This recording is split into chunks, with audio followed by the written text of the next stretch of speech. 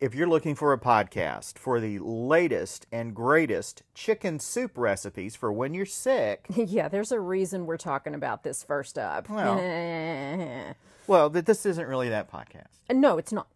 This is, however, comedy, Tragedy, marriage.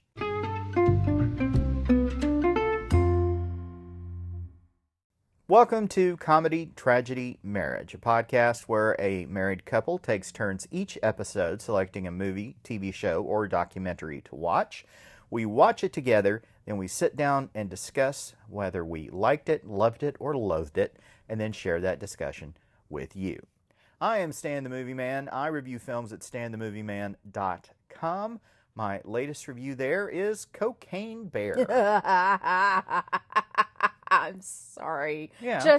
Just the title alone. Yeah. Yeah. And it's based-ish on a true story that part of which happened in Knoxville, Tennessee. With a man I used to go to church with. Mm-hmm. But you can read my review of Cocaine Bear on stanthemovieman.com. You can also follow me on Twitter at MovieManStan. Twitter. Also, the podcast has a Twitter account at CT Marriage. You can get in touch with us via email, comedytragedymarriage@gmail.com, and you can always leave us a voice message by clicking on the link in the description of this episode.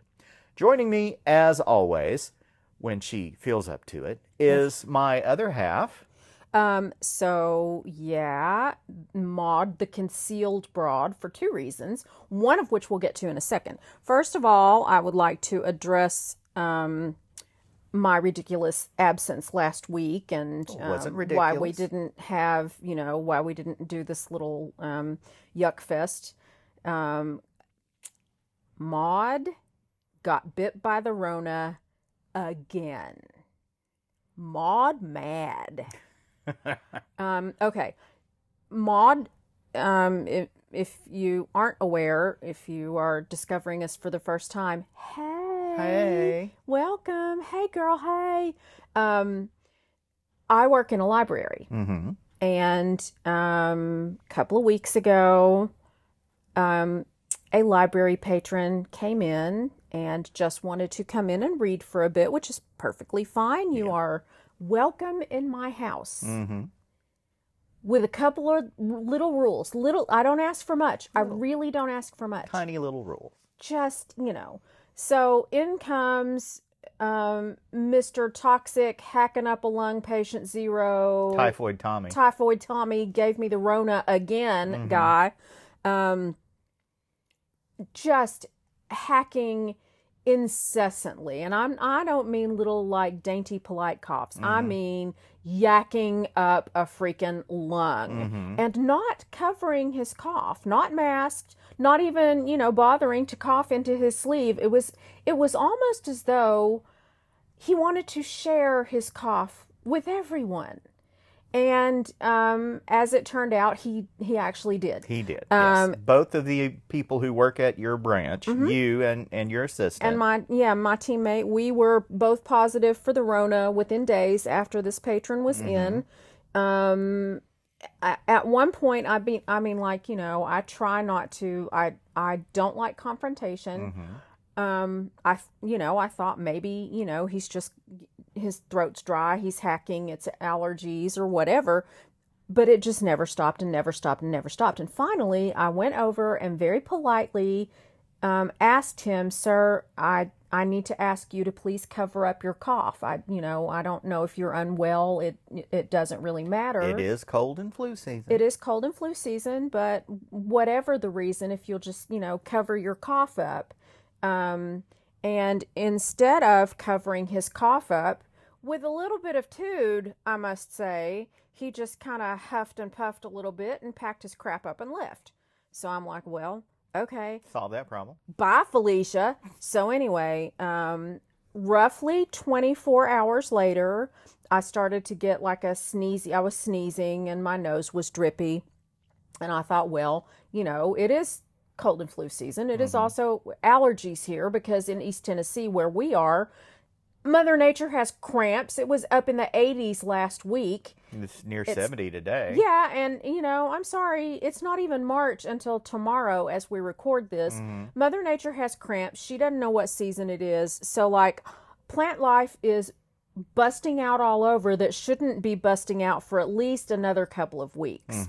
But it's been so warm, it's already out. So anyway, I blamed it on everything, and then as it continued, I'm like, well, it feels like I maybe have a little bit of a cold coming on, and then days go by, hours go by. Tuesday was when the sneezing started. Wednesday, I went on to choir practice at church and came home and had you help me do a home COVID test, which came out because I was just being abundantly cautious.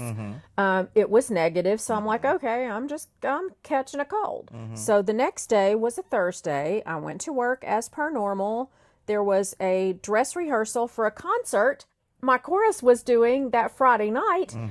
Went to dress rehearsal, snotting and sneezing, but not, feeling like I was going to die or anything. And I was able to sing through the rehearsal. Late that night, after I had gotten home, I realized I was sick. And it was a stark and kind of sudden, jarring realization.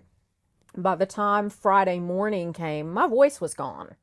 And I was just feeling like a dead woman.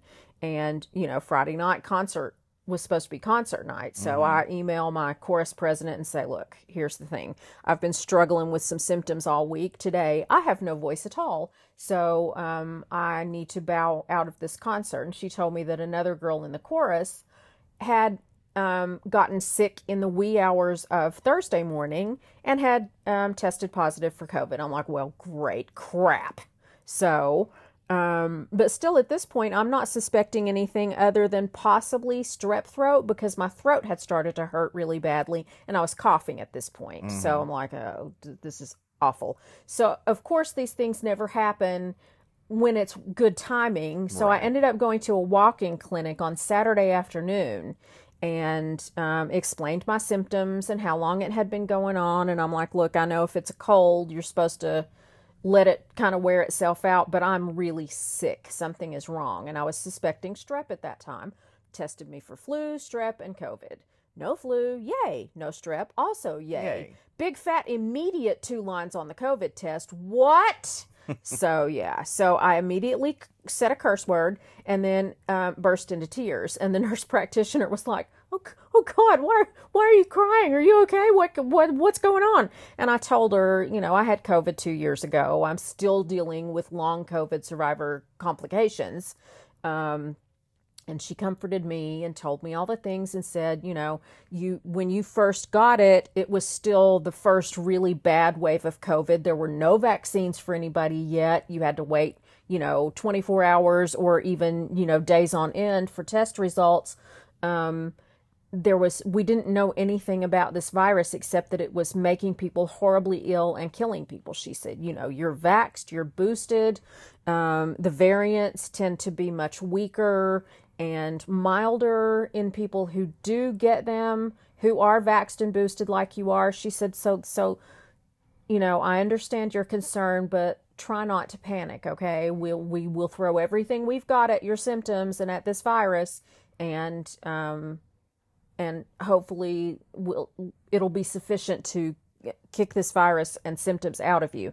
So I left with prescriptions for both Paxlovid, which is the 5-day regimen of antivirals for coronavirus, and I also left for prescription for a very strong antibiotic for twice-a-day doses for 7 days. Did all of that.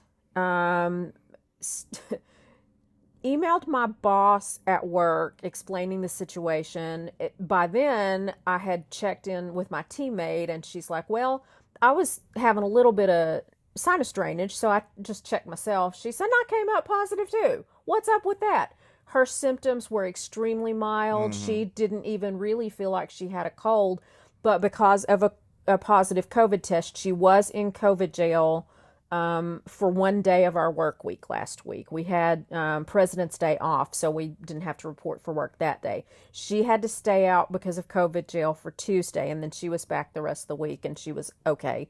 And I emailed my boss to let them know what the situation was and that we had both tested positive and that I was still having a lot of trouble, quite sick.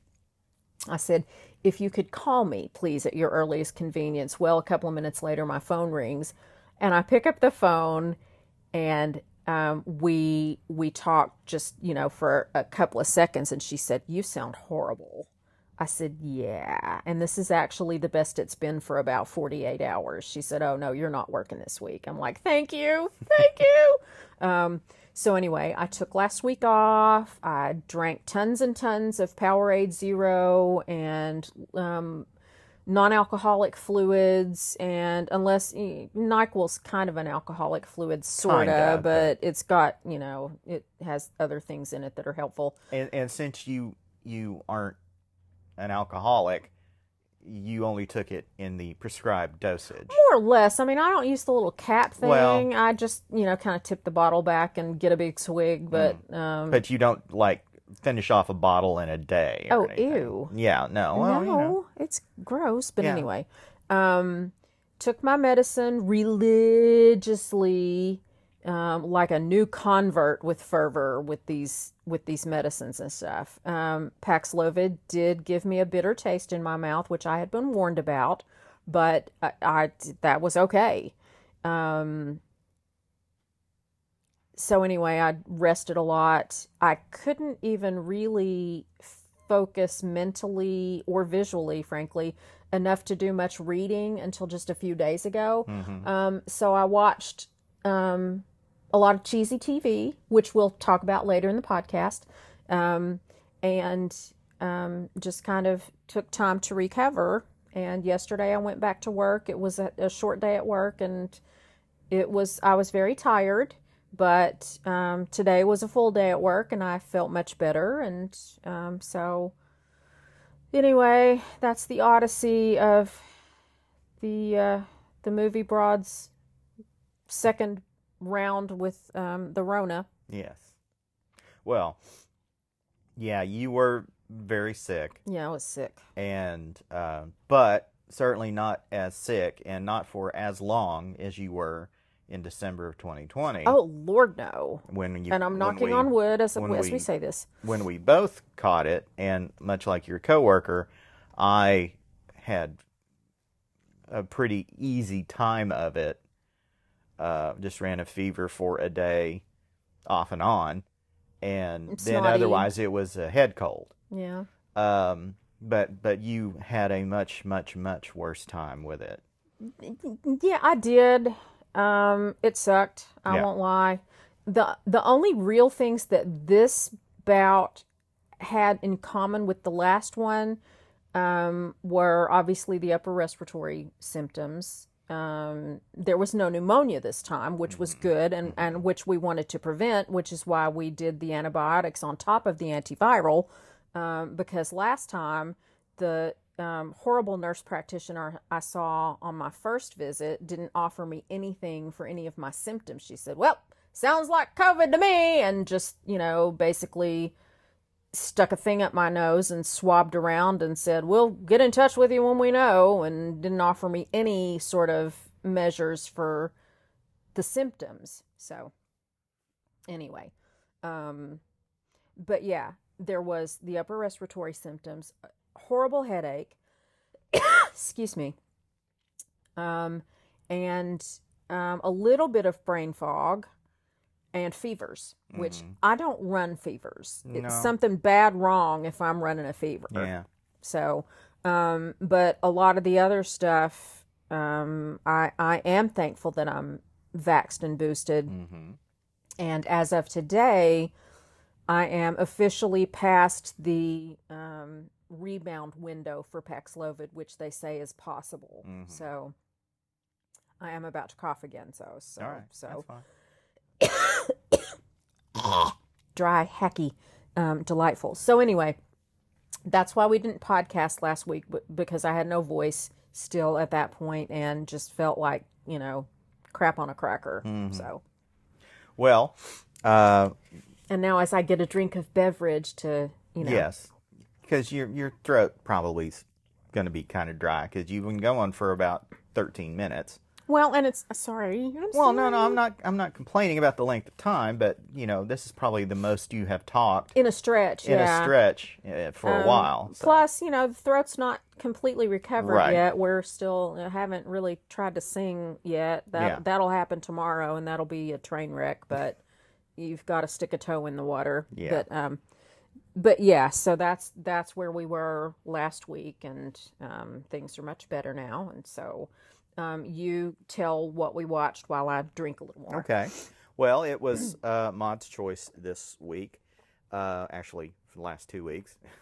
And sorry, excuse me. Oh, it's quaint. I'm a dainty goddess. And her choice for this week was the 2016 film Hidden Figures. I didn't remember that it was from that long ago.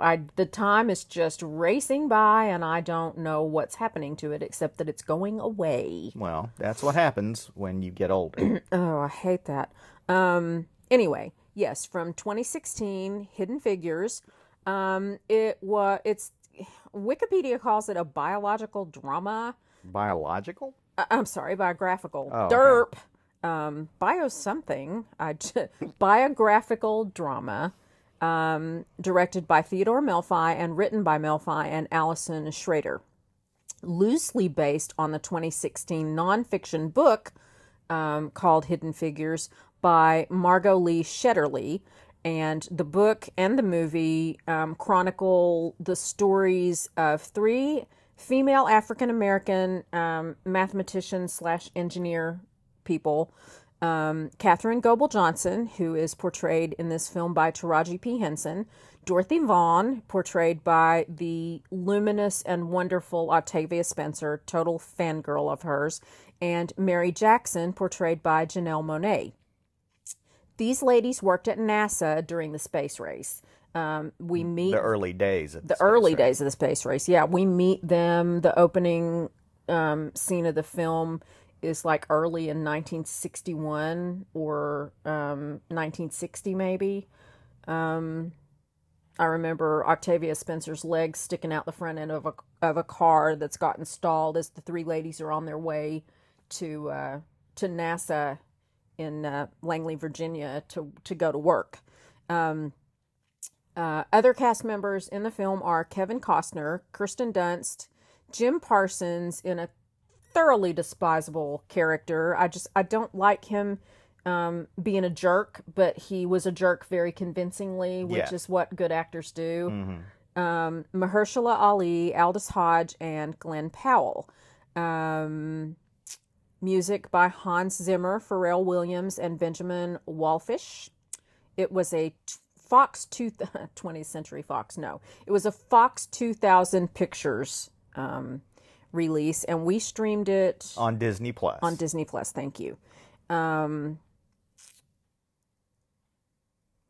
Most people, I think, unless you've lived under a rock for the last, several years, are aware of the basic story. These 3 ladies, along with other African American women. Oh yeah, this is during the early days of the space race. Obviously, the country was still very segregated at this time. We see a lot of examples of maddening discrimination, particularly in the Katherine Johnson character.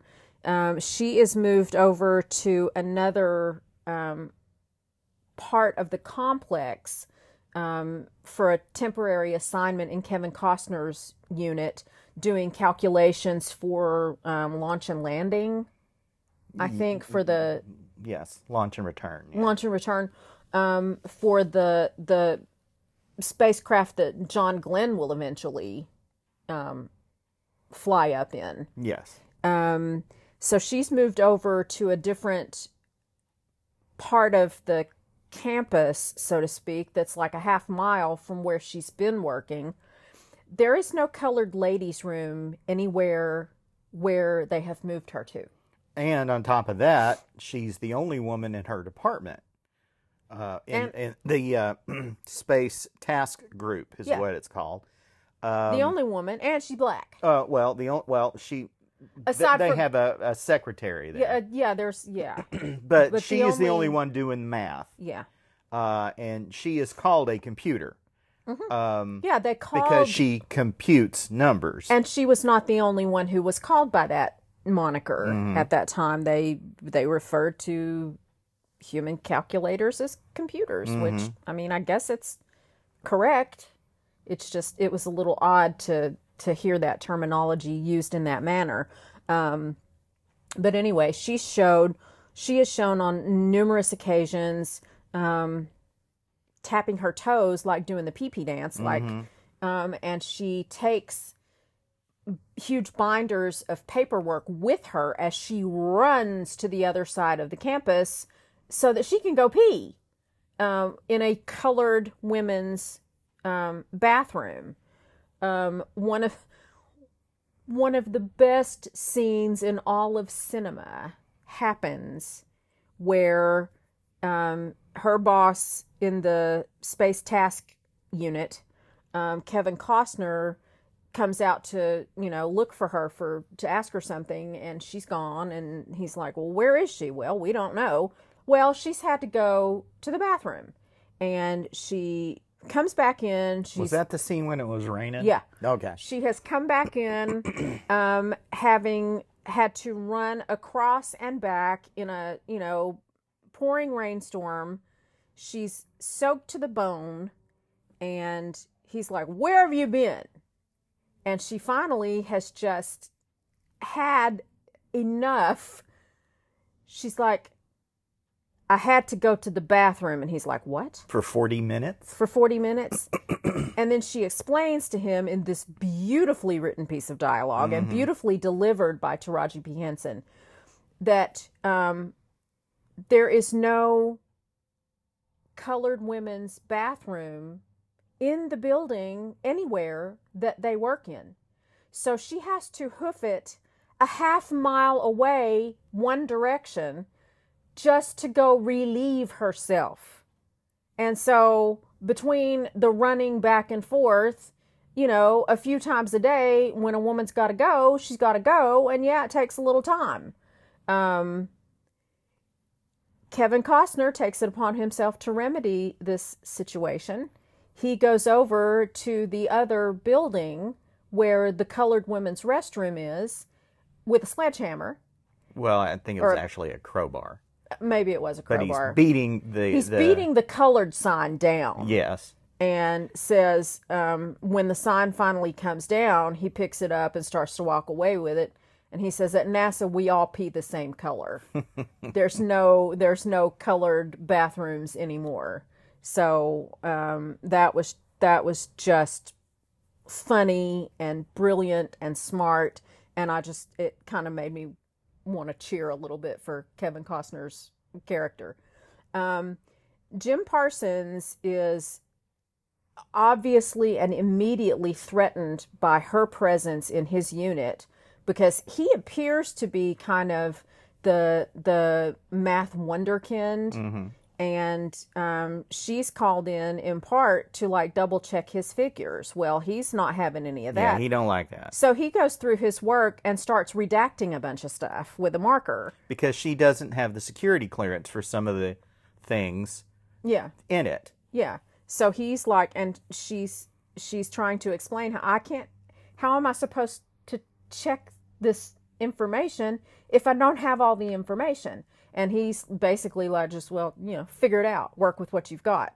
What she finally ends up doing is holding the redacted documents up to the light, and she can read through where he's marked out with a black marker, magic marker or something. Yeah. And she eventually is able to fully vet those documents. And they're like, well, how did you know that this was this? Well, it's in the documents. Well, but it was marked out. How did you know? I held it up to the light. And Kevin Costner's response to that was, well, among other things, I guess we need darker markers. Yes.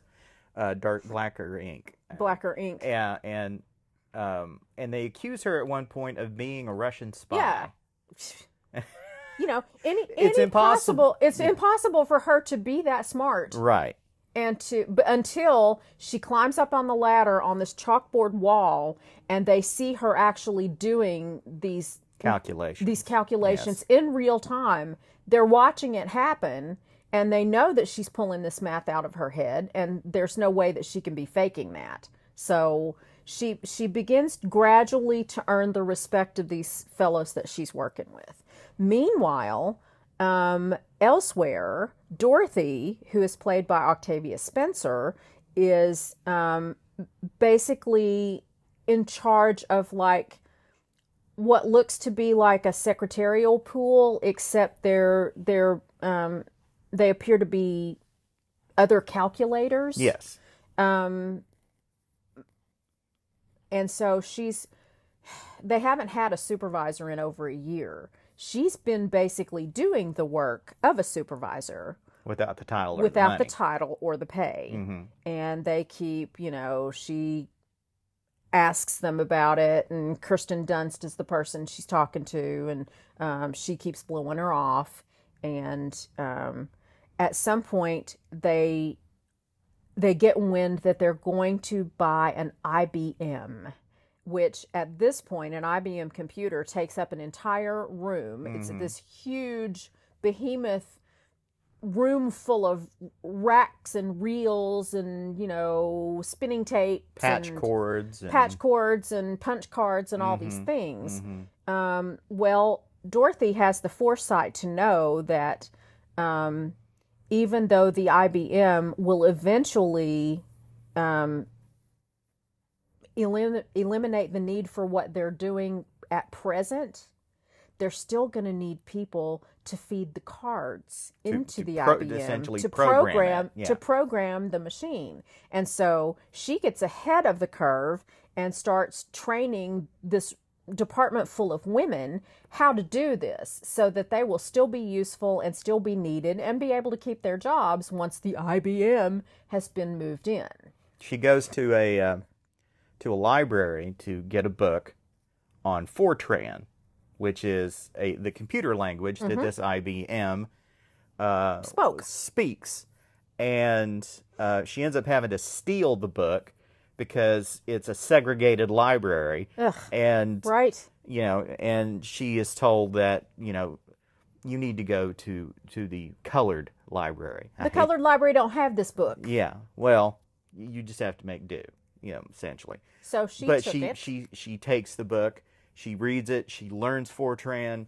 She actually, when nobody else is in the computer room, goes in and sees that they have it patched in wrong. They can't get it. The people who should be able to get it to work can't. And she figures out what's wrong with it and starts getting data out of it. Mm-hmm. And the guys walk in and ask her who she is and what does she think she's doing there. And that's when they notice the computer's working. Yeah. Because it hasn't so far. Yeah. And she eventually gets put in charge along with the other ladies from that division. They are tasked with programming this computer because they're apparently the only ones who can. Yeah. Imagine that. Yeah. A woman solving a problem.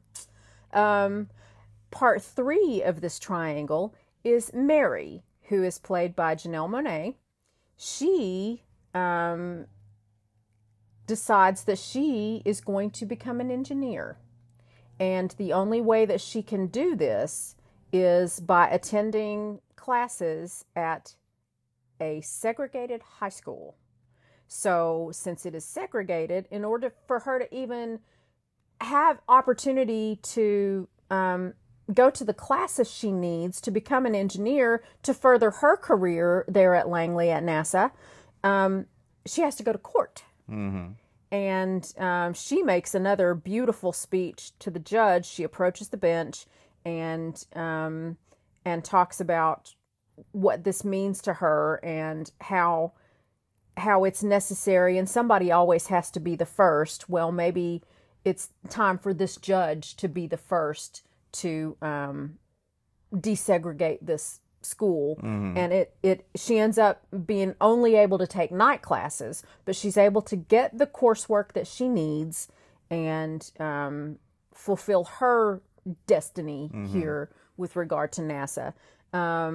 There is some spliced in old footage of, space launches and things, and, and it's interspersed with new visual effects and some really gorgeous shots, actually, of, rockets, smoke trails coming off of rockets and things. It's a stylish film to look at. The wardrobe's great, obviously, the cars and the hairstyles and all of that. The music. Yeah, the soundtrack's awesome. But it's as we are closing out Black History Month and entering Women's History Month, going from February into March, this seemed like an appropriate viewing choice. Yes. To me. So. And it's an extraordinarily entertaining film. Oh, I'm glad you liked it. It is also incredibly frustrating. Yeah. Because, 1961, the year I was born, seems like a very long time ago. Yeah. At the same time, it's not that long ago. No. And when, and they're in Langley, Virginia. And of course, Virginia was still a segregated place. You see colored drinking fountains and white people drinking fountains. Back of the bus. And also entrances, the colored entrance into some places. And that stuff is, seeing that, even though I'm aware of it, but seeing it played out in this film was incredibly frustrating. Well, what frustrates me more is that there are people who want to go back to that. Oh, I know. Yeah. It just is especially since these women, as they're depicted in the film, and there are some historical, they sort of played with some facts and times and dates and things of that nature. Yeah. But these women were able to do things that no man, as shown in the film, can do. Taraji P. Henson's character, Catherine, she is able to do analytic geometry.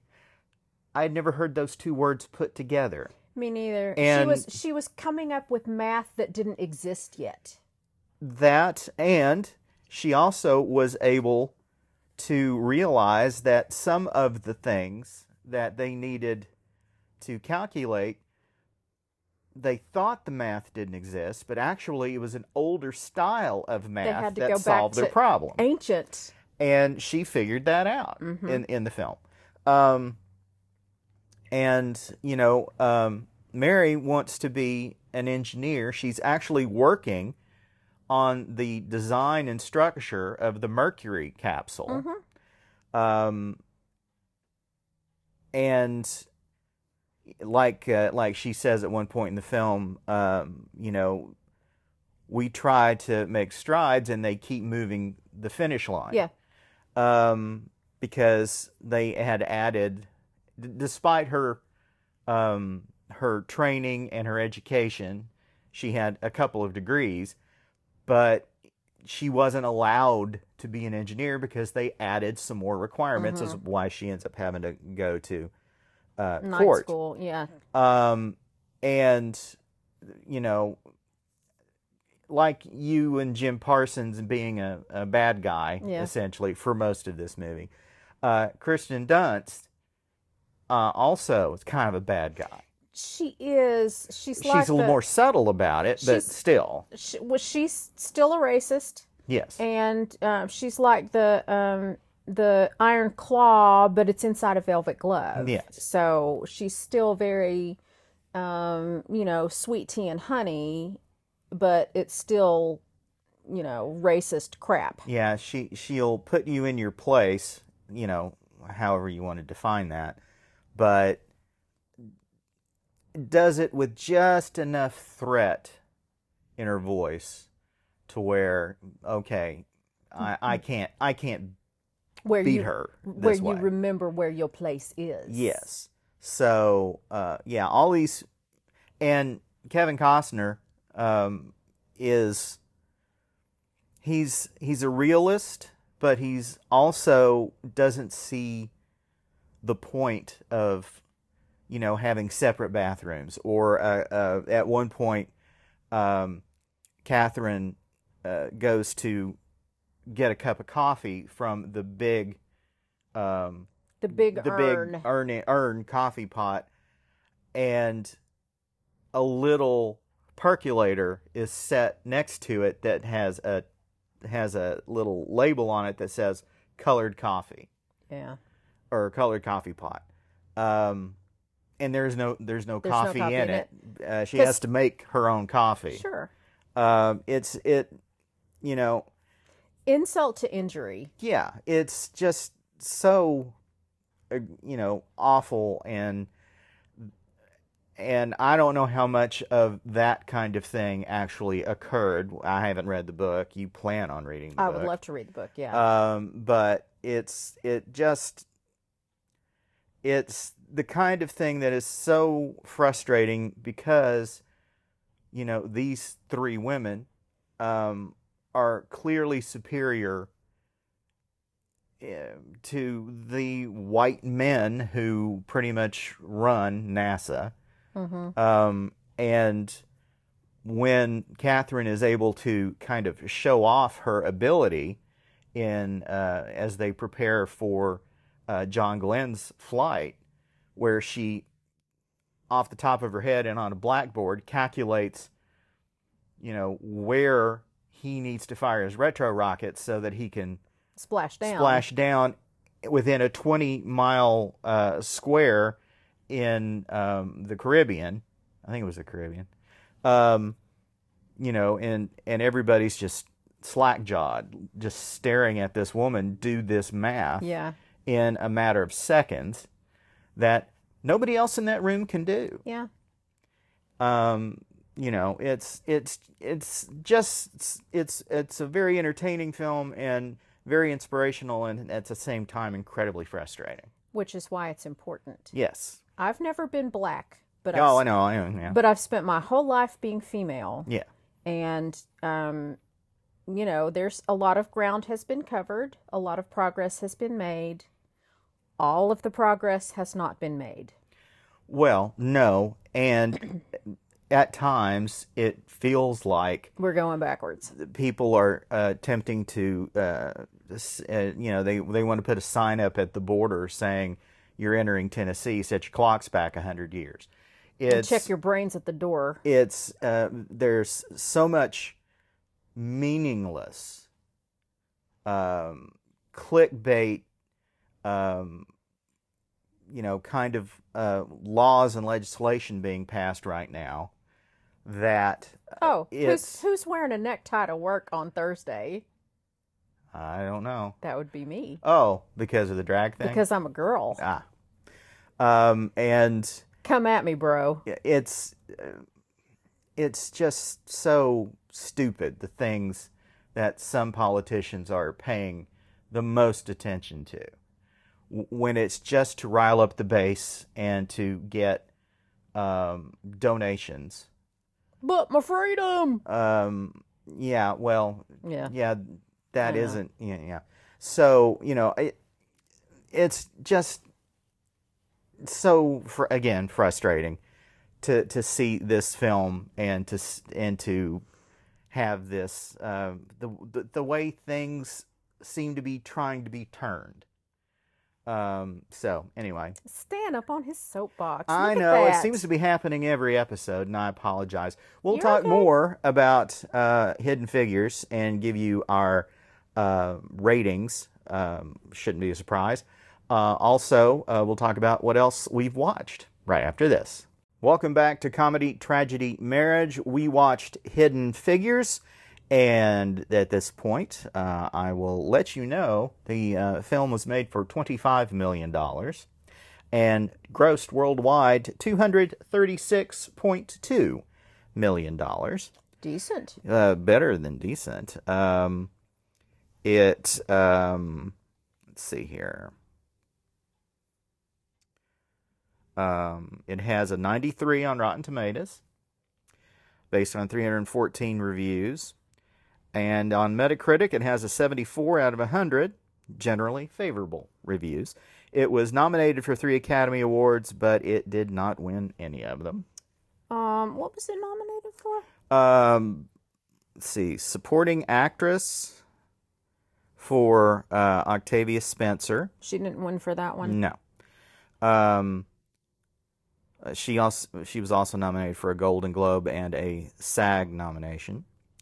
Best Adapted Screenplay, and Best Picture.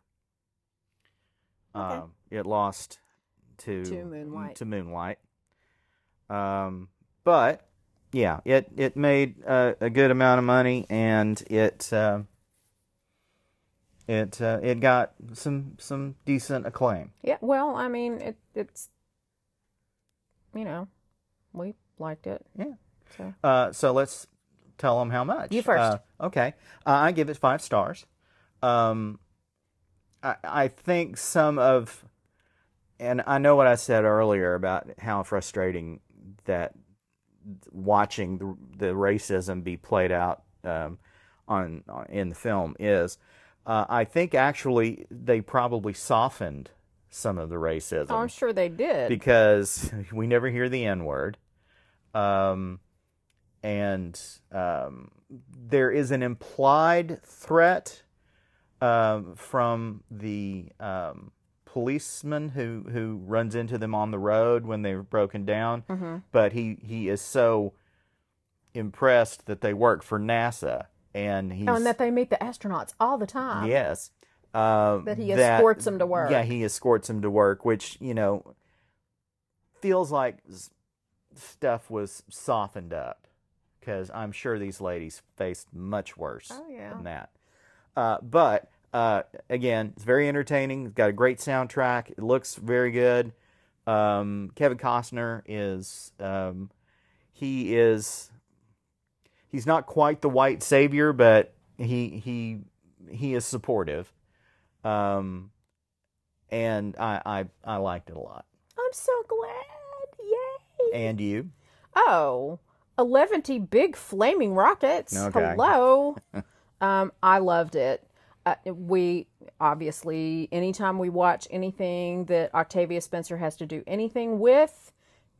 Ridiculous fangirl, love her. She just brings a dignity and a strength and a quiet, powerful presence to any role that she inhabits. She's just a marvel. Yeah. Taraji P. Henson is great. Janelle Monáe is great.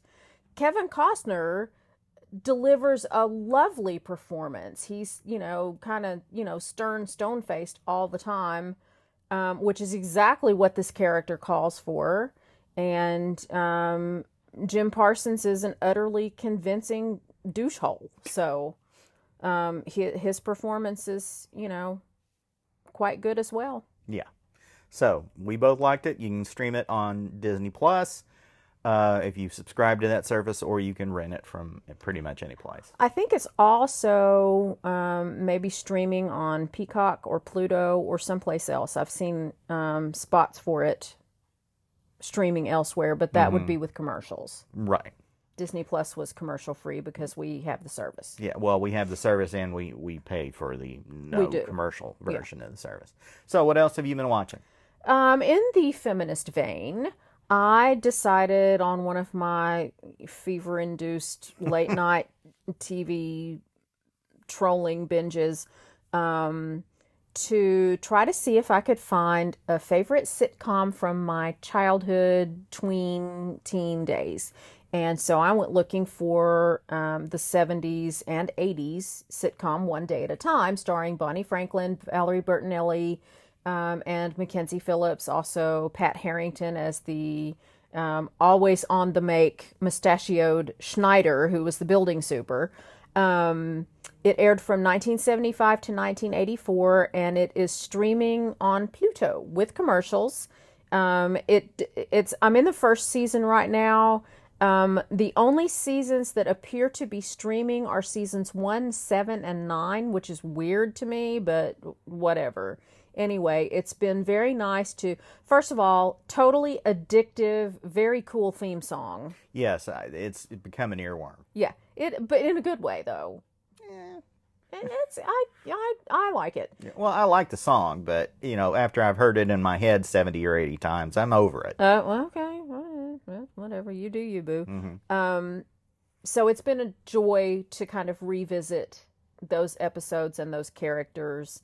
And it was kind of groundbreaking for its time. Oh, yeah. It was a Norman Lear production. He developed it. Mm-hmm. Whitney Blake and Alan Manning's husband and wife team wrote it and also developed it. Whitney Blake was Mrs. Baxter on Hazel from the 60s. Oh, okay. If you remember her. Yeah. She was in the very first Perry Mason episode. And among other things, she was also Meredith Baxter's real life mother. Oh. So, yeah, that's, you can see the pretty resemblance between the two of them. Anyway, so that's been fun to watch and, get my feminist hackles all up. So that's the only new thing that I've watched, aside from the stuff that I've watched with you. Well, the new season of The Bad Batch, which is about a group of stormtrooper clones who did not follow Order 66 and help to wipe out the Jedi. But that is in its second season on Disney+. I've been watching that.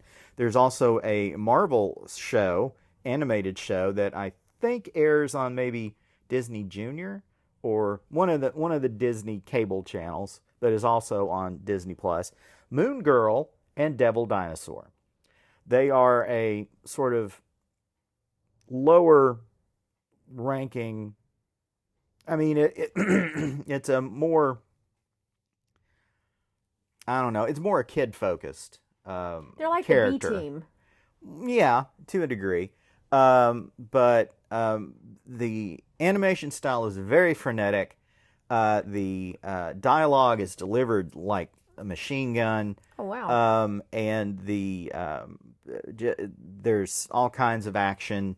And it's also pretty funny. Oh, cool. So even though it is more aimed at younger kids, Moon Girl and Devil Dinosaur is also, I think, something that most adults could probably enjoy. Okay. And that is on Disney+. A lot of animation on my list this week. Velma on HBO Max. Everyone's favorite bespectacled nerd from Scooby-Doo. We find her here in high school before she meets Scooby-Doo. Fred and Daphne are in her high school. Fred, they're mean kids. Yes, they are. Fred is the son of a wealthy businessman and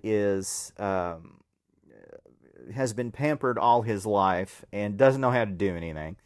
And Daphne, her mothers are two lesbian police detectives who adopted her when she was a baby. And Velma is in love with Daphne, and the feeling is somewhat mutual. So Velma and Daphne are, at the very least, bisexual, possibly lesbians. But Daphne has been dating Fred So that's causing all kinds of Tension. and turmoil. And the show is it ain't your mama's Scooby Doo. No. Okay. It is, but I enjoyed it. It's like 10 episodes. And there's a overarching mystery that runs through the whole first season, and it will be back for a second season. Mindy Kaling is one of the producers, and she voices Velma. And I've enjoyed it. It's having grown up watching Scooby-Doo. It was new when I was a child. Oh yeah, I remember. And seeing this character reimagined this way is mildly subversive yet very entertaining. Well, seeing them all reimagined that way. Because, Yes. Yeah. Fred in this iteration is like he's a late bloomer. He hasn't been through puberty yet. His father is the owner and, CEO of like a ascot company. Yeah, men's accessories store. Men's accessories, and it's all about the ascots, which in the 70s with Fred, it always was about all the ascots. I always kind of thought Velma might be gay. I mean, after I got grown, but there was nothing so overt as like when I had my grown ass revelation that, oh my God, Scooby and Shaggy were stoners, and that's why they were always in that van cooped up, and that's why they were always hungry. Right. Shaggy and Scooby are not in this, or at least in the first season. We haven't met them. No, that might be something they say for the last episode of the last season, I hope however so. many seasons it goes. Yeah. But yeah, it's definitely different. Yeah, and I enjoyed it. I thought it was fun. Yeah. And definitely I watched pieces of it with you, Yeah. and it was kind of cute. Yeah. Also on HBO Max is a comedy special, Marc Maron, From Bleak to Dark. And Maron is, if you've ever heard him on his podcast, WTF, or seen any of his other comedy specials, he's sort of a... He's a little bitter. He's angry, he's bitter, and, in this special, he's got some good reason to be, since the woman that he was in love with and living with died. Yeah. Not from COVID, from something else. And it was very, very sudden. And he's been processing that for 2 years now, over 2 years. And he talks about finding a way to work that into his act. Yeah, well, I mean, that's how artists process tragedy, is through their art. So if you're familiar with Maron, check out his special From Bleak to Dark. It's on HBO Max. Also on a lot of HBO Max too. Also, there's a documentary called Supervillains: An Investigation. It's a French documentary, so some of the voiceover is in French, and a lot of the people they talk to are French, including cosplayers and people who make costumes. And but they also talk to some of the comic book writers, most of whom are American, about what the supervillain means in relation to the superhero, and also how the supervillains are often far more complex characters than their heroic counterparts. So it's about a little over an hour long, and if you don't mind reading the French stuff, unless you speak French, then I found it interesting. It gave you a little more depth and background to some of these characters than you would normally get. So, Supervillains: An Investigation on HBO Max. I also watched a DC animated film called Superman Unbound, also on HBO Max, that is about Superman and him encountering Brainiac for the first time. Brainiac is the living supercomputer who goes around to various planets and sucking up their technology and one of their major cities and miniaturizing it and storing it on board his ship. And one of those cities is a Kryptonian city, where Supergirl, Kara, and her family lived. And so there's all kinds of stuff going on with Supergirl and Superman and Brainiac and Lois. And you know, it's maybe a little overstuffed as far as story goes, but still, I enjoyed it. Okay. Superman Unbound on HBO Max. And we have been watching Night Watch Nation. Yeah. We watched Night Watch, which was set mostly in New Orleans. Night Watch Nation, which we are watching on Hulu, is set in 4 different cities in 4 different locations across the country. Austin, Texas, Yonkers, New York, Baton Rouge, and Tucson. Austin. You said Austin. Oh, I said Austin? Yeah. Oh, yes. Yes, Tucson. Tucson. I think it's the other one. So, it's pretty much exactly like Night Watch, except the characters, the not as colorful. the EMTs are, you know, slightly less entertaining. Although, you know, they try hard. But they may warm up. yeah. But you'll never find better characters in a live or a true crime or reality show than the EMTs In New Orleans. Yeah. Loved them. But Night Watch Nation is on Hulu, and if you like Night Watch, you'll probably like Night Watch Nation. Anything else? Nope. Okay, well, that's going to take care of it for this episode. We are glad we are back. If you have something you want us to watch for Comedy Tragedy Marriage, a movie, TV show, or documentary you think we should watch, send us the name of it and why you think we should watch it. Send it via email, comedytragedymarriage@gmail.com, or leave us a voice message by clicking the link in the description of this episode. And please give us a like, a review, whatever, on Apple Podcasts or whatever other platform you listen to us on. It helps people find us, or share us with on your social medias. That would be lovely too. That's going to take care of it for this week. I am Stan the Movie Man. That is Maud the Movie Broad. Love you. Love you. And I'm glad you're doing better. Thank you. And until next time. Later.